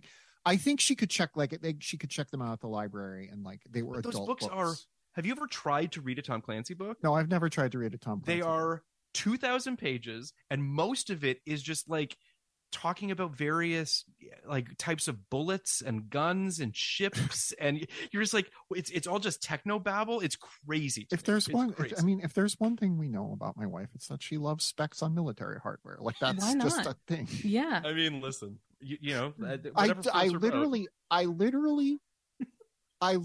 think that it was the 80s, and they're just like, there was this thing where like people just wanted, kind of hard-edged macho bullshit. It's the end of the Cold War, and I think it's just Tom Clancy's a hangover from that. He almost the Cold War, but we will forever need an enemy. We will never update our enemies, and so we need to maintain that sense of animosity and antagonism and American superiority, and like that's what all and of Harrison these Ford is this kind of, there's an accessibility to Harrison Ford. He has kind of he's the guy. Yeah. He's the guy at this moment. So like I'm sure he's sort of like, this could be another franchise character for me. It ultimately sort of does. He does two of them anyway. Air Force One is also kind of a Jack Ryan film. Not really, but kind of. Yeah. It is. Yeah. Yeah. No, totally. I'm listen, I'm very curious to watch it again. I truly have not seen Patriot Games since the theater when I was 12. So which one is Patriot Games? That's the What Sean happens in Bean one. Patriot Games? It's the IRA one. Oh, yeah. Man, the 90s loved movies being like, the IRA is bad. Like, we really were on that in the 90s. All over it. Our guest is President Joe Biden. Is that correct? He's coming on to talk about Irish history. Yeah. Well, it's Joe Biden as Ted Lasso, but I mean, it's kind of six of one, half a dozen the other, really. Mm-hmm. But our guest is actually Adam B. Very from Variety, which he picked this movie. I'm curious to hear his take on it. Yeah, like is it a positive pick or a negative pick? I don't know the answer to that question. Okay. All I know is that it was one of his picks, and he's going to come on, and we're going to talk with him about it, and it's going to be something, Emily. Maybe and you're going to get to podcast will just be like, have we considered that the IRA was right? Like, maybe it's just that. I'm curious to hear because like Philip Noyce directs that movie. And I'm kind of curious as to like what the political take of that movie is in 92 on Ireland and sort of all of that stuff. Mm-hmm. I remember a lot of people in like Navy SEAL suits. I mean, truly that's and a lot of like night vision. Yeah. I remember the opening explosion, I think. Because I think there's like a Sean Bean close up. And there's a still that I remember vividly of like Harrison being like blown away by an exploding car that I'm just like, that was sort of like plastered everywhere because it's like, I don't know, Harrison Ford's fighting bad guys and shit's blown up, so show up, guys. I don't know. Patriot Games coming soon. We're very excited. Emily and you and Libby can talk Tom Clancy together as you go down memory lane. As I research, yeah. List your favorite bullet sizes or whatever. Yeah. Like you know how on some movie podcasts they have like a researcher. Obviously Blank Check famously has a dossier. Yeah. Mine is just going to be. I'm just going to be like, Libby, what do you remember about these books? And she's going to say, I don't remember anything. And I'm going to say, yeah, but really, what do you remember? And the other Tom Clancy thing that we didn't mention was the Michael B. Jordan Without Remorse thing that came out. We don't need to mention it. It was so bad. Saying that was the thing that happened. You remember who wrote that, right? No. Taylor Sheridan. No. Of course he did. Of course he did. Of course he did. I mean, they are. Is he not the child of Tom Clancy? Like, is he not his son? 100%. More and more, I'm like, how did this man make Hell or High Water, a movie I legitimately love? But yeah, that movie is just basically Taylor Sheridan in Sicario 2 mode. And it's getting a sequel, right? Isn't it? Aren't they making Rainbow Six or whatever? I believe they are doing that. Yeah. Ooh, that was a good video game, though. Rainbow Six. Fucking good video game. Maybe it was. I just think it's interesting that, like, the Taylor Sheridan thing. You bring up Hell or High Water also made me realize, and this is not to go on a tangent, but yesterday I was just looking at Oscar stuff, and I looked at the nominees of the La La Land Moonlight year for Best Picture, and it's a crazy batch of movies. Like, there's some stuff in there where you're like, Lion was nominated for Best Picture? Oh, like, yeah. I just talked about Lion the other day. Like, there's just stuff where you're just like, Lion's a nice little movie. It's not a bad movie, but it's just like, it was nominated for Best Picture? As middlebrow Oscar shit goes, it's one of the better ones for me. It has Nicole Kidman. Of course it's going to be nominated. That's like expecting a Cate Blanchett movie not to be nominated. That like, was it will hard, be nominated. Yeah. That was Harvey's last big Oscar play. Yeah. Because the next Oscar season is when he went to jail. Like, yeah. But I mean, Manchester by the Sea, Fences, Lion, Hacksaw Ridge, Arrival, Hidden Figures. So again, no judgment really. It's more just like, it's a weird batch of movies. Some of which, it more interesting that Hacksaw Ridge was in there? I mean, it's not interesting. It's like I have very mixed feelings about that movie. I think that's one of the it's one of the better lineups of recent years. Honestly, I think that's some good shit in there. It's at least varied. Yes, it is varied. It is varied. Yeah. But so as we wrap this up, as we mentioned earlier, Phil, yes, you fucking invoked La La Land. You know what you did. Oh, go ahead, Emily. You know what I saw this past weekend, Roxana? You know, I have it open already. Oh God. I saw Damien Chazelle's 2022 film Babylon. Oh please. Oh, say more. Say more. In 70 millimeter Okay. at the Aero Theater in Santa Monica. How I am nice. putting 1 minute on the clock for Emily's Babylon Minute. I texted Phil immediately after the film was over, and I was like, I think this is going to turn into like one of my favorite movies. I think I'm going to like watch this over and over. I just think there is a thing in that movie that is like relentlessly trying to entertain you and like trying to like, it has a thing it's trying to say about its characters and all of that. And I think one of the beefs I've seen people have is that the characters are just kind of like pure raw archetypes. And I think that's true, but I think it's using that to get at something sort of elemental about how rarely we actually try to understand the people on screen. I think it is using the thinness of movie characters that is inherent to the medium to its advantage. And I just don't know that there was a movie last year with a sequence as good as the first day shooting with sound. Like that is just fucking straight up banger sequence. And I cannot believe that this movie exists and that I got to see it. And that's been Emily's Babylon Minute. Roxana, would you like to say some things? Roxana, I'd like to hear, are you Babylon pilled? Are you? I am not Babylon pilled because I have not yet seen Babylon. See it. I think that you're going to be Babylon pilled. I think I'll be Babylon pilled too. I was hanging out with Robert Daniels after he saw it, and my man could not stop talking about how much he loved this movie. I'd be like, Robert, can we go get lunch? He'd be like, yeah. But another thing about Babylon. I will just very all right, quickly 30 second rebuttal. My 30 seconds are I really want to understand why people love it as much as they do. I will give it another watch because we're going to inevitably do some sort of a Patreon episode about Babylon, and it's going to be a thing. So whatever. But again, I didn't hate the movie. It just didn't totally work for me. But Roxana, I'm very curious to hear what you think of it. I think it's got some good stuff. I'll be honest. I avoided it because of the Brad Pitt of it all.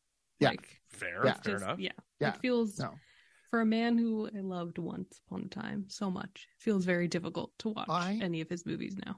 I am not a Margot Robbie person. Yeah. But this movie made me a Margot Robbie person. Like okay, because I'm sort of over love her, so I'm interested in maybe falling back in. I think it hit at a bad time in her like star persona because we're all kind of like, but like I think she fucking nails it. I think she's great. So I'll keep that in mind. I mean, First Man Perfect. So I have this thing where like the public's opinion of Damien Chazelle, I think, has been like, well, he just kind of keeps getting worse. And I'm like, he just kind of keeps getting better. Yes, I definitely think that. I think most people at this point, if they even remember who he is, are like, no thanks. But then I think the people who are pro Damien are like, let's fucking go. Yeah. I'm going to say I'll say this one last thing, and then Roxana, I desperately need to hear your on Ted Lasso. My one thing is I am curious to see what he does next. I'm curious to see something next because Babylon like flopped, right? It did, and he's going to do something that'll be like $20-30 million. It's going to make money worldwide because it is an enormous hit in Europe. Like it is really? Doing gangbusters business in Europe. Wow. Yes, it is like the biggest movie of the year in France. Well, that should like surprise you. The thing is like I mean he'd probably like, but once you add in like all the ancillaries and stuff, like it will probably crawl its way to profit because it's such a big movie overseas. Right now it is at 65 million with a budget of anywhere from 78 to 80 million. So like it might crawl to profitability. It is currently on Paramount Plus. So if you are a subscriber, Roxana, you can watch it for. You can watch that and Top Gun. Just go about your day. Ted Lasso. Yeah. Wait, I have one last thing to say about Babylon, which is that it gives me Cloud Atlas vibes. And I think that's a good thing because I love Cloud Atlas. Yeah. Cloud Atlas is much better than Babylon. Thank you, everybody, for listening to our very long Candyman tangent on our podcast, TED Talk, where we talk about Ted Lasso. Roxana, please continue. Roxana, please. Let's hear. I mean... Okay, look. The Candyman keeps popping up. What I'll say about Ted Lasso is the same thing that I feel like I say about Parks and Rec, and everybody gets mad at me. But I think your show should have more to say than just like, it would be cool if people were nice to each other. I don't think that that isn't enough for me to like actively care about your show. I need more narratively. I need more to like provoke me, to make me interested, to make me care. And so I just think it's a real like flattening of story and a real just exhausting thing to be told like it's good, you'll like it, it's nice. Like I need more than nice. I think go ahead please, Emma. I like the first 3 seasons of Parks and Rec a lot, and then it kind of it's trended downhill for me. I think the people should be nice to each other is I think a totally valid thing to say. I think that it is inherently grounded in the status quo, and if you think the status quo is at all bad, then these projects are like going to feel like fingernails on a chalkboard to you. I've been thinking about like why I just can't quite get on board with the end of Everything Everywhere All at Once, which is a movie I really like. But like the ending of it just kind of hits me the wrong way. And it's because it is talking about being kind as opposed to being nice. And being kind is different from being nice, as Stephen Sondheim has taught us. But like there is something in all of these projects that is sort of like, listen, we all need to share this planet together. Therefore, we should just be nice. And like often being nice just means forgiving people a lot of bullshit. And like I think if you're in a position of relative privilege and power, as all of us on this show are in different ways, like there is a temptation to just be like, well, of course people should be nice. But then you just end up, fucking going down the rabbit hole of like, if someone's mean to you on Twitter, like you've had the worst day ever. And like, I don't know. Something about niceness as an organizing principle really rubs me the wrong way. And I think that's why I could never quite get on board with Ted Lasso in the way that I don't know, people thought I should. Well, and the other thing too is that like, I probably love all of Parks and Rec save like the last 2 seasons. Sure. Because I think that it is entertaining, it is funny, but I think when it just became like these meaningful friendships and having children and being happily married is like the key to all things being good. There's something condescending about that to me. And Ted Lasso, my frustration with Ted Lasso is like, this is a show that is ultimately more interested in that ideology than it is about the actual components of the show. Like it doesn't care about soccer. It doesn't care about relationships. Like it cares about like this idea of if you're nice to people, then that will spark change. And I just don't buy that, I guess. Well, so there's a couple things I want to say.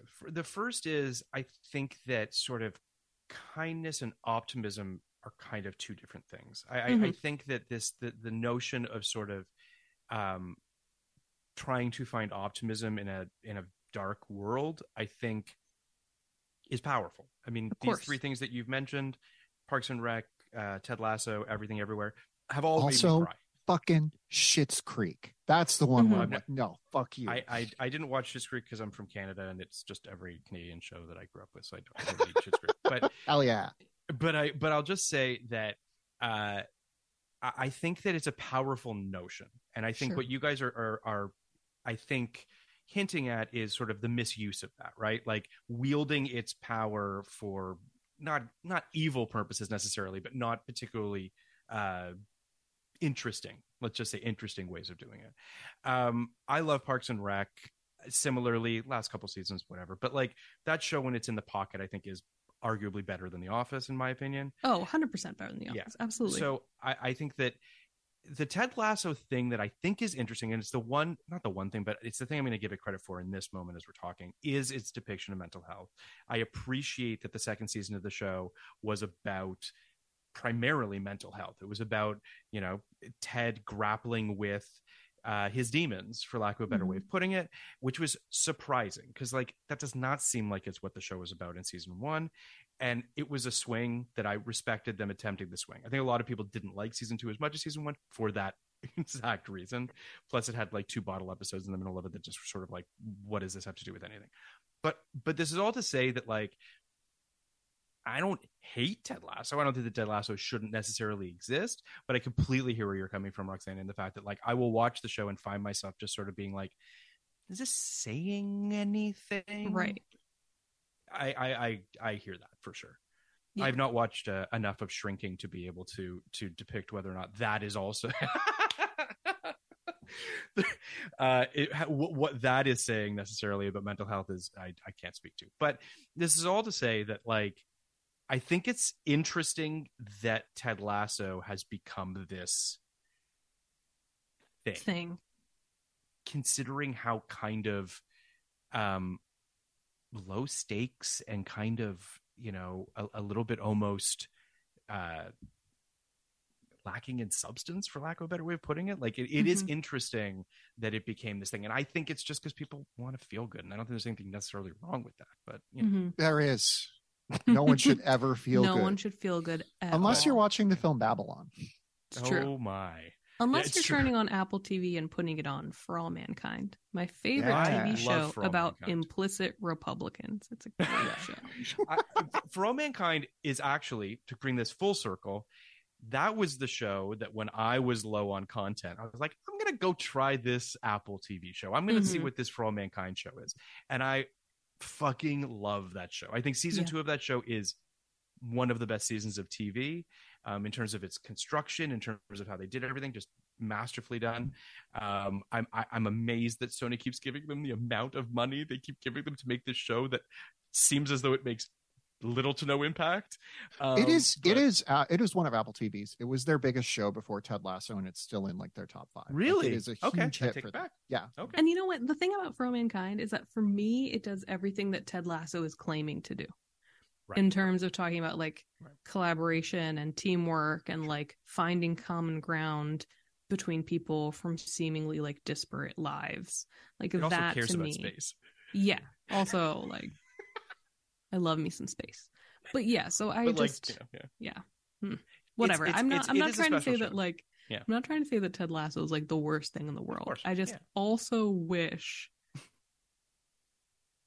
that it did not exist, which again is like too harsh. That's not necessarily what I want to say. But I guess my wish would just be that like people would push a little bit harder and be more willing to expand what they want to spend time with. I guess that's what I would love in a dream world. Sure. I think that there is a thing that happens online where the conversation around these gets so warped by people who are very much like, well, don't you want to feel good? Like, and there is a implicit moral judgment to that. Sure. And I will be clear that I think that as someone who likes to watch stuff that's depressing and weird, like I can sound very moralistic too when I'm like, hey, but don't you want to watch like something really edgy? But like we are definitely living through a cultural moment where the pendulum has swung all the way over to, I just want to watch something nice. And like there is an implicit moral judgment to that, you know, kind of rubs me the wrong way. People should watch all kinds of shit. People should watch. I agree with that. People should watch Candyman 2021 2, directed by Olivia Wilde, starring Sandy Bullock. It's going to be great. I also think that you can like learn lessons from things about how to behave from media that isn't just like happy people or you know, these sort of like surface level depictions of hardship. But I say that as someone who like has never felt more seen than by Don Draper. So maybe don't listen to me about any of this type of thing. I think that if I have sort of one feeling about Ted Lasso becoming a hit, it's more just there's so much television out there and there's great stuff that is just not being watched. And you know, it would be nice if, you know, We Are Lady Parts was as beloved as, you know, Ted Lasso, but, you know, alas, we don't live in that world. But this is all, you know, it's complicated times. I think that people are understandably, you know, fraught with the various things that are going on in the world. And again, I'm not one of those people that says like, you should only watch escapist things. I think that that's a big mistake. I think that that's toxic in its own way. But, you know, if you're going to watch a Ted Lasso, you know, follow it up with a Candyman 2021 2 by Olivia Wilde. I think that's fair. You know, or followed up with We Are Lady Parts, the best show that no one talks about because it's about a group of brown Muslim women. It is a phenomenal show, and I can't wait for her movie. I can't wait for that to come out later this year. It was on my last ever best of TV list. It's a great show that are we getting a second season? Allegedly this year, maybe. Oh, okay. Yeah. Because I know that it was like, because Peacock did order it, right? I think so, but then I think she started making her movie. Okay. So I think the second season got delayed. Fair enough. Great show. Everyone should watch We Are Lady Parts. It is wonderful. As are you, Roxana. Thank you so much for being here. This was a blast. We can't wait to have you back to talk about other 1992 gems. Yes. Where can people find you? What do you want to plug? Yes, please plug away. You can find me on Vulture. I've been writing about The Last of Us. I wrote about the American exceptionalism of the show, and I'll have an interview with Craig Mazin coming up. Oh, cool. And you can find me on Twitter. I don't know, saying dumb things on Twitter. So we've got too long, but when we hang up, we're going to talk Last of Us because I'm fucking over that show. So yeah. Wow. I'm looking forward to hearing those thoughts.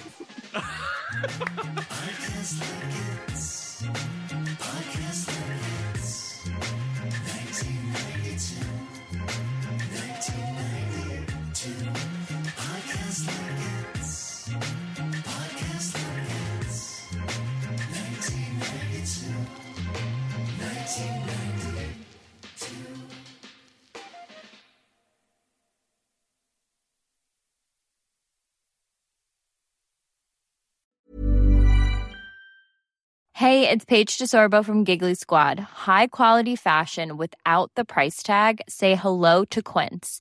I'm snagging high-end essentials like cozy cashmere sweaters, sleek leather jackets, fine jewelry, and so much more. With Quince being 50 to 80% less than similar brands.